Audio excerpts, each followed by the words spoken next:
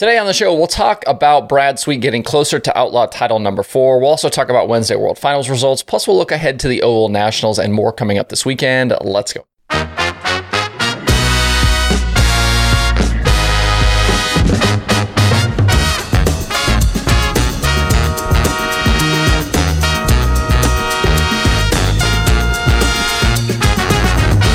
It's Thursday, November 3rd. I'm Justin Fiedler. This is Dirt Tracker Daily. I know you guys know about the sticker board behind me, and I'm working on adding more stuff to it. But if you look right here, we now have Rick Eshelman on the sticker board for all time. I went ahead and picked this up at World Finals yesterday, so glad to have Rick along for the ride. At World Finals last night, I felt like we saw Brad Sweet in that Napa 49 team. I feel like we saw why they've won 3 straight World of Outlaws championships and why they're in line for title number 4. Those guys were all business from the moment they rolled the car out of the trailer yesterday, and Brad Sweet did exactly what he needed to do from start to finish to edge closer to title number 4. He went 3rd quick in his qualifying fly, 2nd in his heat to make the dash, and then a very nice 8th to 2nd run in that dash after not getting a great draw. From there, he was not really a factor in the main event for the win, but a podium finish in 3rd was good enough for him to extend the points lead with 2 nights remaining. On the flip side, David Gravel did his part through the early portion of the night. Quick time in fly day. Heat win also set him up in the dash. He drew the 5, so was in a decent spot, but things started to kind of slip a bit in that dash. Gravel got shoved up the track on lap 1 and ended up rolling to a stop. He did get restarted, but ended up 8th, which meant a P8 start for the feature. And then he was able to hang around the top 5 for most of the 30 lapper before settling for 6th at the end.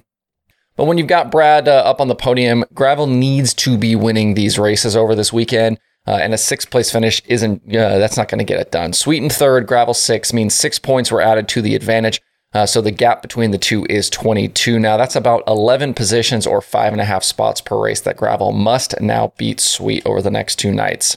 Out front in the main event, Carson Macedo was in control for the duration, but a late issue with a broken nozzle line ended his bid for the win. He said afterwards that the fitting was still there, but the line was gone. Logan Schuchart slipped by the stricken JJR 41 with 2 to go and bagged the $15,000 win. Down a cylinder, Macedo was able to limp his car home to still finish in the 2nd position. We did have some tire issues in the sprint car feature on Wednesday. I know they were worried about debris on the track, but race director Mike Hess said they couldn't find anything. And Sweet talked about it as well in his post-race interview. The track didn't take rubber, but the surface is just really abrasive. A lot of guys basically had nothing left on right rears at the end. Will definitely be something the teams will need to manage through the weekend, I think. The sprint cars are off today at World Finals, but will be back in action on Friday and Saturday. We had a very similar look in the night's World of Outlaws, a lay model feature with Shane Clanton in control for most of the race. For the Georgia Bulldog, though, it wasn't a mechanical issue that kept him from the win. It was a charging Mike Marlar. Marlar started 9th and had worked his way to 3rd inside 10 to go.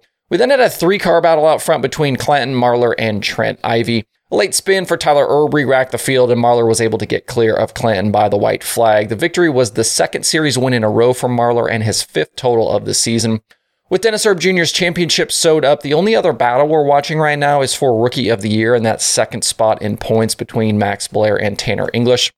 Blair did finish 1 spot in front of the 81E last night, so with 2 more chances to close the gap, Blair now trails English by 18 points. Hudson O'Neal made his first start in the Rocket House car on Wednesday night. If you missed it, the car does have a bit of a different look with some added red on it. O'Neal finished 13th after starting 15th. I don't think there's anything to read into this. He's going to need some time to get his feet under him, I think, here with a new team. But I like that the car looks a little bit different, kind of set things off and kind of get into this new era here with Hudson O'Neal behind the wheel. One other late model note from last night, we had James Essex and Brett Emmerich on the call, and I really enjoyed them in the booth. It was strange hearing Essex on the mic at an Outlaw show, but cool nonetheless. And obviously those guys are both Hall of Famers, both incredible at what they do. And even Emmerich hadn't been on the mic in quite a while, but sounded like he, it's like riding a bike, right? Like you just are able to pick it right back up. But those guys did a great job last night. So looking at the rest of World Finals tonight, the late models are back on the schedule, joined by the Super Dirt Car Series Big Block Modifieds. Sprint cars will be a part of the Fan Fest in the afternoon today. That is 2 to 4 p.m. Friday is sprint cars and bid blocks with the late models off, and then all 3 will race on Saturday's program. And I did get to spend a bunch of time at the track yesterday. I shot some photos. I did some video that you'll start seeing on my channels coming up. It was also really cool to see some friends. I hadn't seen in a long time, and I appreciate everyone that stopped me to say they watch the show and enjoy what I'm doing. I wasn't quite sure what the reaction was going to be from some people in the community about some stuff, but it was all positive yesterday. Super cool to have people walk up and say that they enjoy what I'm doing. It had been a few years since I was at an Outlaw event, and it was really great to be back wandering the pits. I'll probably head back out tonight, bring my little guy along. He's never seen super light models and big block modifieds in person, so he'll be in for a treat tonight. Out in California, the Oval Nationals get going for the USAC National Sprint Cars and CRA Sprint Cars tonight. These are the final 3 races of the season, and Brady Bacon's last opportunity to try and close the 83-point gap to Justin Grant for the series championship. Bacon was fastest last night in open practice at Paris Auto Speedway, and he was a prelim night winner a year ago. I think the gap here is probably too large to overcome, especially with just how consistent JG has been this season, but you never know. I guess that's why we won the races. In 2021, Jake Swanson was the other prelim night winner, with Kevin Thomas Jr. taking down the Saturday victory. Tonight and Friday are $6,000 to win, with Saturday's feature paying $20,000 to win. The event is a joint national and USAC CRA weekend, so we should have a nice field of cars. A year ago for this event, we were in the mid-30s, and just 1 week ago at Kokopah, we had 40. And I don't see any reason why we wouldn't be close to that again this week. All 3 nights are live over on Flow Racing if you cannot get out to the Paris Auto Speedway. And about 400 miles to the northwest of Paris on Saturday night, both the NARC 410 Series and the 360 Sprint Car Challenge Tour close out their 2022 seasons at the Stockton Dirt Track. Dominic Scelzi is the NARC points leader and just has to sign in and I believe take his qualifying lap to lock up the championship. On the 360 side, things are a little tighter. Andy Forsberg has a 36-point lead over Tony Gomes for the Sprint Car Challenge Tour title. Ryan Robinson and Corey Day picked up Sprint Car Challenge Tour wins at Stockton earlier this year, while Colby Copeland, DJ Neto, and the Tire Shortage have NARC wins at Stockton in 2022. Should be a good night of racing, and I'm sure we'll have a few guys doing double duty between both series. This one will also be live on Flow if you are not nearby. Elsewhere around the country this weekend, there's a 14 grand to win late model show at Atomic on Saturday. The Ironman Series is paying $10,000 to win at Duck River. The Crate Show at Magnolia has been lost to weather for the weekend, so don't go looking for that one because it's not happening.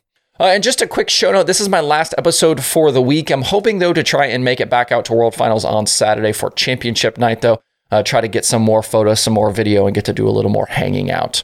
There are 3 shows on today's streaming schedule, with more to come over the next few days into the weekend. You'll have, obviously, World Finals on Dirt Vision, the Oval Nationals from Paris on Flow Racing, and a whole lot more. To see the full daily streaming schedule through the weekend, head over to dirttracker.com/watch tonight. If you checked out the kind of watch party last night on Dirt Vision last night, drop me a comment on YouTube. Let me know what you thought of kind of how that went. I know they had Dave Reef and Nick Hoffman and some other people kind of in that kind of a Manning cast type deal. If you've watched any of the Monday Night Football stuff on ESPN, but let me know what you thought about that in the comments below. That's it for the show today. Enjoy the dirt racing weekend. Please hit that like button and subscribe to the show if you do not do so already. Thanks everybody for tuning in this week. We'll be back on Monday for more Dirt Tracker Daily.